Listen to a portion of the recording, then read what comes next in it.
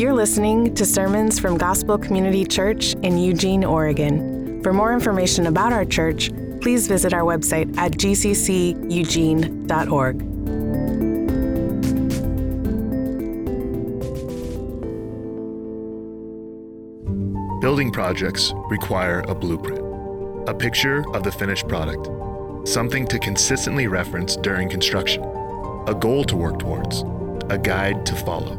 But what is the blueprint for the church? What picture is the reference for God's people?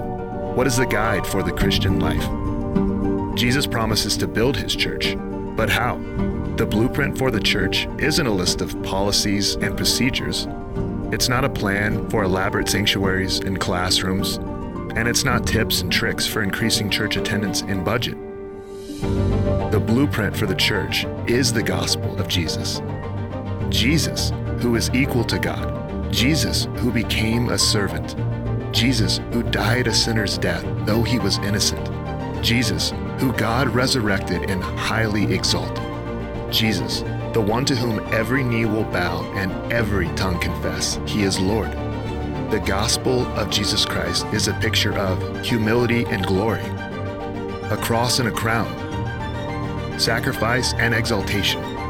And it is the finished work Paul points to in the letter to the Philippians. It's the picture he looks to as he lives his life. It's the reference the Philippians followed to shape their church. The gospel is the blueprint we have to live our lives and build Christ's church. Good morning.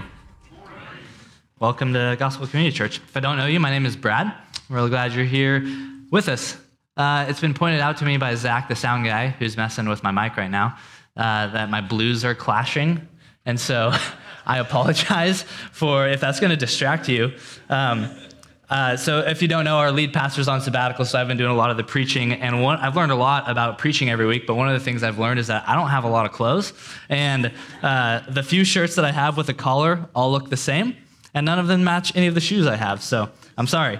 A quick note on baptism. So if you're maybe unfamiliar with the concept of baptism or new to church or anything like that, or have questions about baptism, we don't believe that baptism saves you. We believe baptism is something you do because you're saved. Baptism is an outward representation of an inward reality, that we have died to our sin with Christ. We've been risen again to new life in his resurrection. And when we get baptized, going in the water and then coming out of the water is like a visible public example or reflection of that truth and reality. It's a public proclamation of our faith before a church family and before the world that we're identifying with Christ. If you're a sports person, you're familiar with the concept of high school students on, what's it called? Is it called selection day or commitment day, when they make a commitment to a college and they put like the hat on that of like whatever school they're going to go to?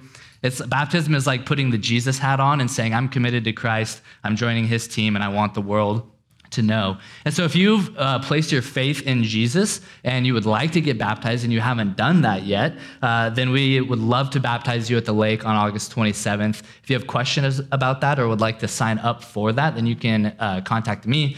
Come talk to me after the service, or you can send me an email. It's just brad@gcceugene.org, and I'd love to talk to you more about that.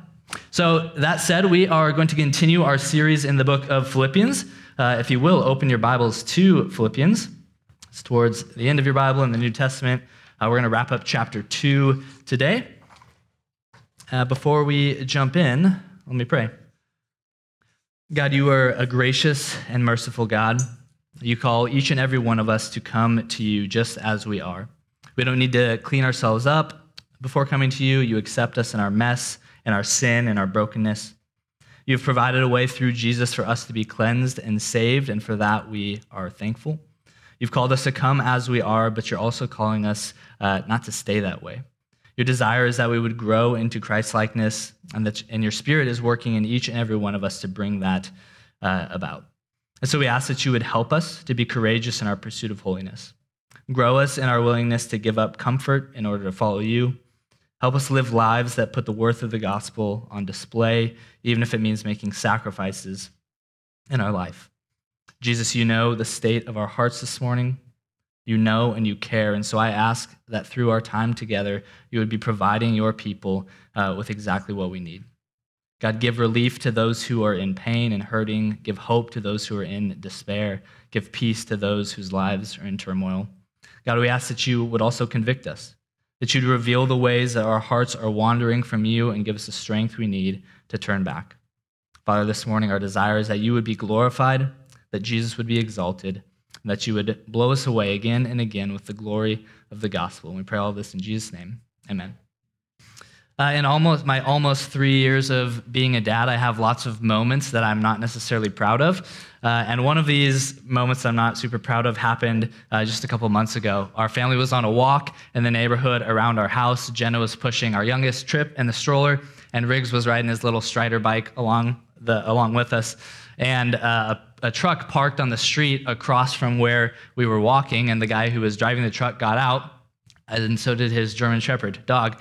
And the dog jumped out and saw us and barked and then took off running towards our family and ran right up to Riggs, and they were like nose to nose. Riggs doesn't have a concept of like a scary dog.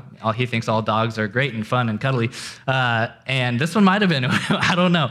We didn't get that far, but the dog stopped right in front of Riggs, and the owner called it back, and the dog turned around and ran away. Meanwhile, this was my response as the dog was running over, like moving away from my family. Jenna, after this all went down, she looked at me and very lovingly and graciously was like, "Are you serious?" So not a super proud moment where in the heat of the moment, rather than stepping in front of, between the danger and my family, I was like, "You guys take the danger. I'm gonna run away." This isn't the first time I've realized this, but it made me realize even more that it made me realize how natural self-preservation is for me. When not given any time to think, my natural reaction is to protect myself at the expense of others, even my own family. Now, you might not be as bad of a parent as I am at times, but I think that we can all agree that we like our comfort. We like to be safe. We like to take care of ourselves before thinking about anyone else. But this is not the life that we've been called to as followers of Jesus. We're called to self-sacrifice, not self-preservation. We're called to serve others and not serve ourselves. So you can be comfortable or you can be courageous, but you can't be both. God has called us to be courageous as we live our lives in light of the gospel, but that courage comes at a cost. It comes at an expense, the expense of our own comfort. And that's a trade that we are not always willing to make. And today's text is about two courageous men who willingly give up their comfort for the sake of the gospel. Paul is explaining, at this point of Philippians, Paul is explaining his future plans, what he desires would happen next at this point in his life. And then as he's doing that, he's also commending these two guys, Timothy and Epaphroditus. He's using them as examples of the kind of life that he's been talking about up until this point. Paul's main imperative, his main command in this section of Philippians that we've been studying, has been to live lives worthy of the gospel, to live a life that puts on display the tremendous worth and value of what God has done for us through Christ. This worthy life includes steadfastness in the face of suffering. It includes unity through our humility of one another, towards one another, and it includes obedience to Jesus in the midst of a disobedient world. Paul put Christ forward as the Christian model for this kind of life, and now he uses two men as model Christians that we can look to see how these characteristics of the worthy life are lived out day to day. And I want to be really clear up front. Sarah said this, Ian said this. Our church's mission is to make Jesus the hero. We don't want to come on Sundays and put our pastors up as the heroes or the worship leaders or other humans from Scripture as the heroes. Rather, our goal is to make Jesus the hero. And so I want to be clear up front that Timothy and Epaphroditus are not the heroes of this story, but they are pointers to the hero of the story through their character and conduct. They're sinners just like you and me who have been saved by grace through faith. And through the work of the Spirit in their lives, God is using them as signposts pointing to Jesus in a way that gives God the glory and not them. Model Christians do not replace Christ, they reflect him. And that's the purpose of Paul highlighting these men, is to show that their lives are reflecting the life of Christ. So let's read this text. We're going to be in Philippians chapter 2, verses 19 through 30. We'll see what Paul has to say about these courageous model Christians. It says, I hope in the Lord Jesus to send Timothy to you soon, so that I too may be cheered by news of you. For I have no one like him, who will be genuinely concerned for your welfare. For they all seek their own interests, not those of Jesus Christ. But you know Timothy's proven worth, how as a son with a father he has served with me in the gospel. I hope, therefore, to send him just as soon as I see how it will go with me. And I trust in the Lord that shortly I myself will come also. I have thought it necessary to send to you Epaphroditus, my brother and fellow worker and fellow soldier, and your messenger and minister to my need. For he has been longing for you all and has been distressed because you heard that he was ill. Indeed, he was ill, near to death. But God had mercy on him, and not only on him, but on me also, lest I should have sorrow upon sorrow. I am the more eager to send him, therefore, that you may rejoice at seeing him again, and that I may be less anxious. So receive him in the Lord with all joy, and honor such men, for he nearly died for the work of Christ, risking his life to complete what was lacking in your service to me. So a quick background on Timothy and Epaphroditus. What we know about Timothy comes to us from the book of Acts, from some of Paul's epistles like Philippians, and then to the two letters that Paul writes to Timothy, 1st and 2nd Timothy. And we learn that Timothy was a companion to Paul in his church planting efforts. Paul shared the gospel with Timothy. Timothy came to know Jesus, and then Paul took him under his wing and discipled him as he traveled around and they planted churches around the area. Eventually, Paul leaves Timothy in the town of Ephesus to be one of the pastors, one of the elders there at that church. All we know about Epaphroditus, we get from Philippians. So we're reading all that we know about Epaphroditus. He was from the church in Philippi, and he was sent by the Philippians with a gift that Paul has alluded to already in this book. And it seems like he was supposed to stay for a little bit longer and help care for Paul and tend to his needs while Paul was in prison. But he ends up getting really sick, so sick that he almost dies. And so he recovers from his sickness, and now Paul is sending him back to Philippians, carrying this letter that we're reading here today so that they know Epaphroditus is alive and well, and they can hear what Paul has to say for their church. And so in a lot of ways, the Bible is full of kind of big characters and people like Paul and David and Peter and these guys that write parts of the Bible and are kind of heroes of the faith, if you will. And here we have two very average people. Timothy, a young man who is trained up to be a pastor and goes and plants a church, leads a church plant in Ephesus. And Epaphroditus, we don't know anything else about him. There's just two average guys who are following Jesus with their lives, and Paul highlights them as model Christians. So keep in mind, you can be either courageous or comfortable. You can't be both. And we're going to see in this text 6 courageous things that Paul is highlighting in these men that make them model Christians. 6 ways they're choosing self-sacrifice over self-preservation, courage over comfort. So let's walk through each of these. First is hope in Christ. I misled you a little bit. I said these things were all about Timothy and Epaphroditus. This one is about Paul, and then we'll move on to Timothy and Epaphroditus. But this is worth noting, and it's something we see regularly throughout Paul's writings. If you remember, Paul is in prison while he's writing this book, and his desire is to go and be with the Philippians and to check in on them and to spend time with them, but he doesn't know what's going to happen to him. He's awaiting a verdict for his trial, and the sentence could very well be death. Nevertheless, when it comes to Paul's future plans, he hopes in the Lord. In verse 19, it says that he hopes in the Lord to send Timothy sometime in the future. And in verse 24, it says he trusts in the Lord that he will get to come to Philippi soon also. Paul doesn't say that he hopes his defense attorney is going to win. He doesn't say that he hopes justice prevails and the Romans realize that they've imprisoned him for doing nothing wrong. He doesn't say he hopes that someone comes and breaks him out of prison and rescues him. And he doesn't say he hopes some kind of financial donor pays off the guards and lets him go free. Paul's sole hope in his present circumstances is the Lord. And so that begs the question for us, what are we hoping in? What are you placing your trust in? As you consider your future, where are you placing your hope? Are you looking to a relationship for your hope, for your finances, your career? Are you hoping your future is secure because of what you have done to prepare for it? Or are you hoping and trusting in the sovereign God of the universe who secured your eternal future by sending Jesus to live and die in your place? This is a question for both the believer and the non-believer. And so if you're here today exploring the claims of Christianity, I would just ask you this: what is your hope in? As you think about the future of your life, and someday you'll look back at the rest of your life and consider, was it all worth it and what did I live for? What is that thing? What are you hoping for? What are you putting your trust in? What are you banking your future security on in this life? And not even this life, but also the next. If the Bible is right and there is life after death, and death for humans is a comma and not a period. Our life will go on either with God or without. What hope do you have that things will turn out well for you? You see, the Bible says that the only hope we have is in Jesus to save us from our sins and provide eternal life. Nothing else can do that for us. And so for both the believer and the non-believer in the room, ask yourself, what am I putting my hope in? What am I staking my future on? What am I trusting in as I think about the future, both in this life and in the next? So the first characteristic, a model Christian's hope and trust is in Christ. The second thing we see here is a concern for the interests of Christ. Look at verses 20 through 21.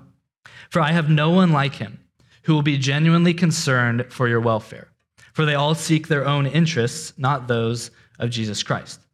So Paul is commending Timothy as being unlike others because of his genuine concern for the Philippians' welfare.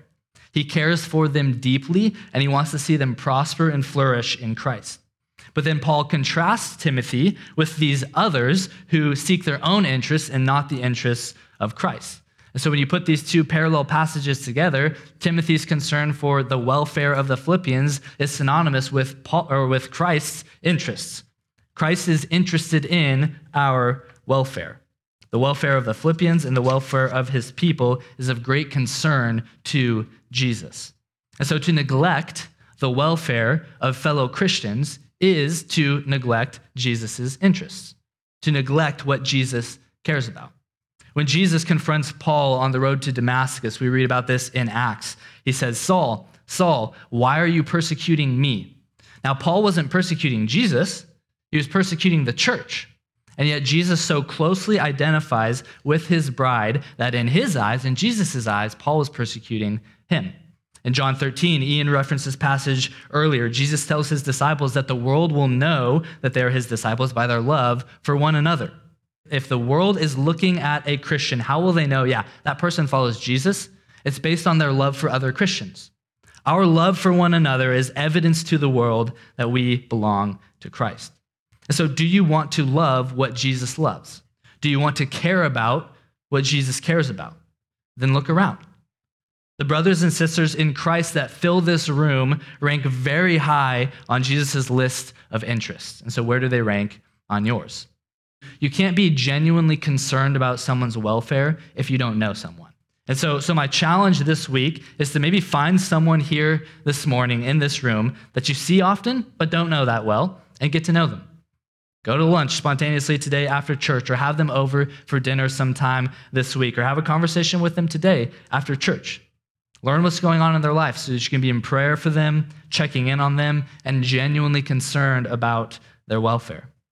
A model Christian has concern for the interests of Christ, and Christ is interested in the welfare of his people. The third courageous characteristic of a model Christian that we see in this text is that they relate to the family of Christ. Paul uses familial language twice in this text. In verse 22, Paul refers to himself and Timothy in this kind of father-son relationship. And then in verse 25, he calls Epaphroditus a brother. We're all part of the family of God. And within a family are very unique and special relationships. Fathers and mothers to sons and daughters, brothers and sisters. And while there's always conflict in families, a family bond is nearly impossible to break. And so how much stronger is the bond, the family bond of those who are in the family of God, who are united by a bond much deeper than blood? I've asked my brother, Daniel, who's in the room, to do a lot of things for me as my brother at a cost or an inconvenience to him on multiple occasions. Whether it's asking him to come help me move or help with a project in the house. I think when our first son was born, we were at the hospital. I asked if he would go over to our house and wash the dishes so that we could come home to not a sink full of dirty dishes. He's driven us to the airport. He'll watch our kids for us. And no matter what, most of the time, he stops playing video games and he comes over and he helps. He puts FIFA on pause and he comes and helps. Brothers and sisters are there for each other when no one else would be. They come to our aid no matter the inconvenience or the cost to themselves. To be a brother or a sister in Christ is to be available and ready to help out at a moment's notice. No one should have no one at 2 a.m. And we all have and all are brothers and sisters in Christ who are available for us when we need them. There are brother and sister relationships in the church. There are also father and son relationships or mother and daughter relationships. These are the kind of mentor-mentee relationships where an older saint takes a younger saint under their wing to disciple and mentor them in the gospel. This is what Paul did for Timothy, and it's what each of us should be looking to do for others throughout our life.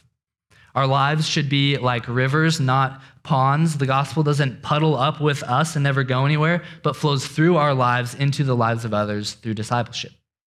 In the church, we get to follow each other as we all follow and pursue Christ, learning from one another, from those who have been there and done that and have more life experience to help us navigate life in light of the gospel. A family that only spends time together once a week, maybe around a dinner table, would not be a very close or tight-knit family. Sunday morning is kind of like our once-a-week dinner table gathering for the family of God. And if we only see each other and are involved in one another's lives now here on Sunday morning, it's going to be hard to develop those kind of familial bonds. And so we should be engaged and active in one another's lives throughout the week as well. So we relate to each other as the family of Christ. Fourth, the model Christians are servants of Christ. It says Timothy served with Paul in the gospel, and Epaphroditus, it says, was a minister to Paul's need. Both men were servants.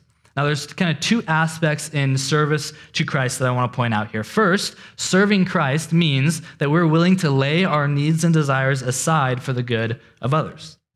Service always comes at a personal cost, because serving others means that we're making a conscious decision to not serve ourselves. We're constantly bombarded with messages from the world telling us to think only about ourselves, to do what our heart desires, to pursue our passions, and to do whatever makes us happy. But this is not the way of the kingdom of God. The kingdom of God is an upside-down and subversive kingdom that flips the values of the world on its head. And so rather than being self-absorbed as Christians, we practice self-denial. And we orient our focus outward rather than inward. It's uncomfortable, it's costly, it's countercultural, but model Christians are servants. The second aspect of service that I want to point out is that serving Christ means also that we're obedient to Christ.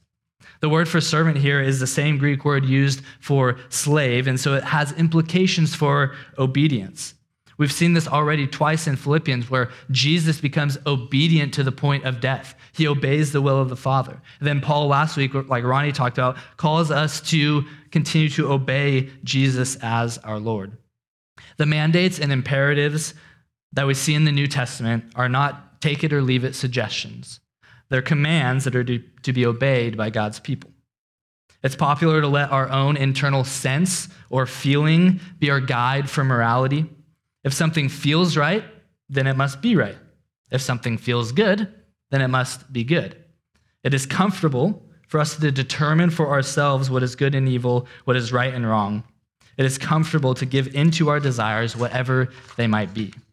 But on the flip side, it is courageous to submit to a morality that comes from outside of ourselves, from the God who made us. It is courageous to actually deny our desires, especially the ones the world tells us to pursue, and submit our lives to the lordship of Christ. Now, we don't and will never do this perfectly on this side of eternity. And Christ was already perfectly obedient for us, and he paid the penalty on the cross for our disobedience. But this doesn't mean that we don't obey. Christ is our Savior, but he is also our Lord. And by believing in him, we are declaring that lordship and submitting all of ourselves to it. Our sexuality, the way we manage our money, how we talk about people behind their backs, how we parent, what we look at behind closed doors, how we interact with others. Every aspect of our life falls under the lordship of Jesus. And so as servants of Christ, we pursue obedience to Christ through ongoing confession, repentance, daily turning from our sin and towards Jesus. So model Christians are servants of Christ. We give up our comfort by serving others and by being obedient to Jesus. Fifth, we work and fight side by side for Christ. Paul calls Epaphroditus a fellow worker and a fellow soldier. Gospel ministry is work and it is a fight. There is labor and there is conflict. And what is the work that we are doing? What is the labor we're participating in? And what is the conflict that we're engaged in as soldiers? We get a couple hints of this work elsewhere in Scripture. In John 6:28, Jesus says, "This is the work of God, that you believe in him who he has sent." So the work of God is that people would believe in Jesus. That's the work that God is doing in the world, and we participate in that work with him. 1 Corinthians 3:6-8 says this. This is Paul. I planted, Apollos watered, but God gave the growth. So neither he who plants nor he who waters is anything, but only God who gives the growth. He who plants and he who waters are one, and each will receive the wages according to his labor. For we are God's fellow workers. You are God's field, God's building. So God is growing a field. He's building a building. And that field and that building is the church. Believers of Jesus gathered together to worship him. That's God's work in this world. And we participate in this building and planting process as fellow workers of God. Ultimately, it's God who gives the growth. GCC will not grow unless God grows it. We look to him for that. But we work with him by planting and watering the seeds of the gospel. The work Epaphroditus was engaging in with Paul was the work of evangelism, the work of spreading the gospel, the work of planting seeds of truth and then watering those seeds with ongoing conversations and appeals to non-believers to believe in Jesus. This kind of work ultimately will face opposition to truth, enemies of the cross of Christ, and we engage in warfare by fighting for the truth of the gospel. The books of Ezra and Nehemiah document the Jewish return from exile back into the promised land. The book of Ezra kind of documents the rebuilding of the temple, and the book of Nehemiah documents the rebuilding of the walls of Jerusalem. And during this building project, they face opposition. And so Nehemiah comes up with a plan to defend against this opposition while still working on the construction of the walls. And it's just kind of a cool image here. I want to read in Nehemiah chapter 4, verses 16-18. It says, "From that day on, half of my servants worked on construction, and half held the spears, shields, bows, and coats of mail. And the leaders stood behind the whole house of Judah who were building on the wall. Those who carried burdens were loaded in such a way that each labored on the work with one hand and held his weapon in the other. And each of the builders had his sword strapped at his side while he built." So it's an image of servants of the Lord building the walls of Jerusalem with a shovel in one hand and a sword in the other. And we have a similar task, to construct and to build God's kingdom, to participate with him in the work of bringing people into belief, into his kingdom. And we do so by planting and watering seeds of the gospel with a shovel, but also prepared to face opposition and suffering with both steadfastness and truth, our sword. We do this working and fighting for the kingdom together. Remember, Epaphroditus was a fellow worker and a fellow soldier. Christians don't engage in kingdom work as lone rangers, but side by side with one another in community. So lastly, number 6, model Christians take risks for Christ. Look again at verses 29 through 30. I'm not going to read the whole thing again. "So receive him in the Lord with all joy and honor such men, for he nearly died for the work of Christ, risking his life to complete what was lacking in your service to me." Epaphroditus risked his life for the work of Christ, coming to the point of death. It's the same phrase used of Jesus in the Christ hymn that we looked at a few weeks ago. Christ became obedient to the point of death, and Epaphroditus came to the point of death for the work of Christ. The word for risk here, it's a gambling word. And so the sense is that Epaphroditus was willing to bet it all on Jesus. He pushed the chips of his life forward on the table and said, "I am all in for Christ."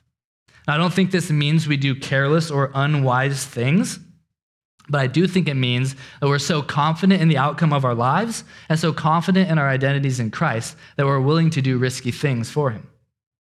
Taking risks for Christ could mean confronting the sin of a brother or sister in Christ and calling them to repentance.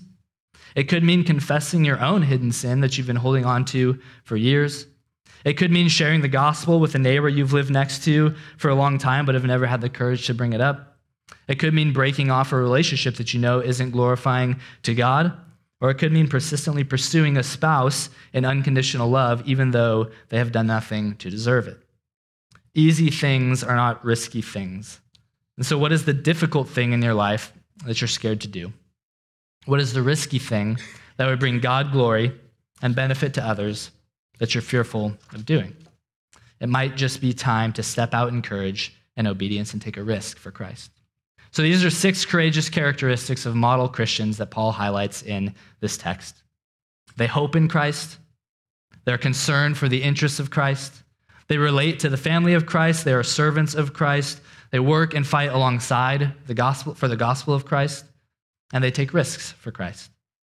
And each of these things takes courage. It's comfortable to hope in material things. It's comfortable to be more concerned about ourselves than others. It's comfortable to keep to ourselves and not be inconvenienced by our family members. It's comfortable to expect others to serve us instead of us serve them. It is comfortable to give in to our desires. It's comfortable to not engage in the work and fight required to build God's kingdom. And it is comfortable to play it safe for Jesus and not take risks. But you can be either courageous or comfortable, and you can't be both. And Christians have been called to courage and not comfort. Now, if you remember, Paul and Timothy and Epaphroditus, they are not the heroes of this story. Their lives point to the ultimate hero as both their model and their means. Jesus is who they are looking to emulate, but it's also Jesus that they're looking to for the power and the ability to actually do any of the things that they're doing. Christians, think of a Christian like a stained glass window. Beautiful to look at, but only because of the light that is shining through it. Jesus is the light that shines through Christians, illuminating the beauty of brothers and sisters in Christ, but we recognize the source of that beauty as being Jesus, not the window itself. These men are model Christians only because they reflect the Christian model, Christ himself. Because Jesus is the only one who ever perfectly trusted and hoped in the will of the Father. Not looking to earthly means to secure his future, but marching towards the cross confident that what God had planned was the ultimate good. And Jesus is the only one who has ever been truly, genuinely concerned for our welfare. He knows that our greatest need is a new heart, a total transformation, new life breathed into us from an outside source, and he provided all of these things in his life, death, and resurrection. Jesus showed genuine concern for our eternal welfare by living and dying for us.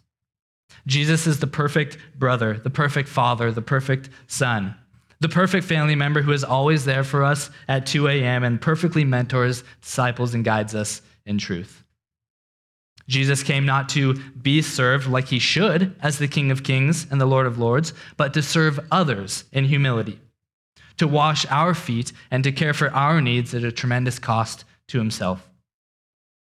Jesus became obedient to the will of the Father, obedient to the point of death, knowing that his death on the cross was the only way for us to be saved from our sin. Jesus perfectly worked and fought for the gospel, planting and watering seeds through his life and proclamation of the kingdom of God, and fearlessly facing opposition and persecution with both grace and truth. And ultimately, Jesus gambled his life, risked it all for us, for you and for me. His love for us is so great that Jesus pushed all of his chips to the center of the table and said, I am all in, for you and for me. Jesus gave up comfort. Jesus became uncomfortable so that he could be the courageous hero that we need to rescue us from our sin and death. And in response, because of the love Jesus has for us that led him to risk his life for us, we give up the comforts of this world and choose to courageously serve and follow him with our lives. I want to end with a story. In the 3rd century, the Roman Empire was in crisis. There was all kinds of issues. They were being attacked from all different sides, and there was internal conflict going on among the nation as these warring generals were fighting for power. Their economy was collapsing, and then the straw that nearly broke the camel's back was this horrible plague that took place during the middle of the 3rd century AD. It killed multitudes of Roman citizens. And in the year 249, Emperor Decius took the throne and began his rule over Rome. And in his interpretation, the problem in Rome was a consequence of failing to worship the Roman gods. And so he issued an edict that required all Roman citizens to make sacrifices to the gods on behalf of the emperor. So he set up this whole system that if you made sacrifices, you got a certificate that said you're good to go. And if you didn't, you'd be tortured and executed. So this was the first kind of organized, top-down governmental persecution of Christians in church history, and it becomes the model that a lot of emperors after this use to kind of do widespread persecution of Christians. There's a man named Cyprian. He was the bishop of Carthage, and he at first escaped the persecution of Emperor Decius and took refuge somewhere safe until the plague got so bad that he had to return home to lead his church. And so the plague at its height, historians say that it was killing 5,000 people a day and was spreading rapidly among the Roman Empire. Cyprian came back and he gathered the church in Carthage and led them into the streets where this plague was wreaking havoc to help tend for and care for those who were sick and dying. And keep in mind, in the previous 10 to 20 years, these are the very people that are ratting them out as Christians and telling the authorities that they don't have their certificate and persecuting and chanting and cheering at their torture and execution when they refuse to worship the Roman gods. And now it's the Christians who are walking through the streets, caring for those who are sick and dying, who years earlier were the ones that were persecuting them at an expense to themselves. Many of these people contracted the plagues themselves and died. Eventually, Cyprian was caught under the rule of Valerian, an emperor later. He was imprisoned and ultimately martyred for refusing to deny Christ and make sacrifices to the Roman gods. So you can be courageous or you can be comfortable. Cyprian and the Christians in Carthage who followed him chose to be courageous and step into a dark and broken and dangerous world to care for and show the love of Christ to people who wanted nothing to do with them, who would prefer that they were dead. Model Christians like Timothy, Paul, Epaphroditus, Cyprian, and numerous others throughout church history are gifts to the church from God. But like any good gift from God, we enjoy the gift with gratitude, but we worship the gift giver.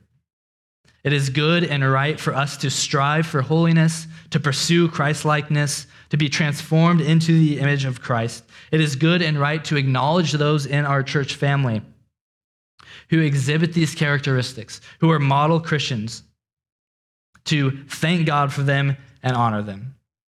We can behold the beauty of stained glass windows around us in the room and around the world while acknowledging that the true glory is the light of Christ shining through them. And then we worship the source of that light, Jesus. And so we're going to do that now together as we take the Lord's Supper and sing songs of praise. God, thank you for Christians throughout history and people in our church who exhibit these kinds of characteristics, who reflect our model, which is Jesus, you. God, thank you for rescuing and saving us from our sin. On our own, we would be stuck in a perpetual loop of self-preservation, self-focus of pursuing our own comfort and security, but that loop has been broken by grace, God, by your love and calling us out of sin and into light, into life. So help us now to live in light of that and to pursue not self-preservation, but self-sacrifice as we live courageous lives for the gospel, so that others might come to believe in you for salvation. In Jesus' name, amen.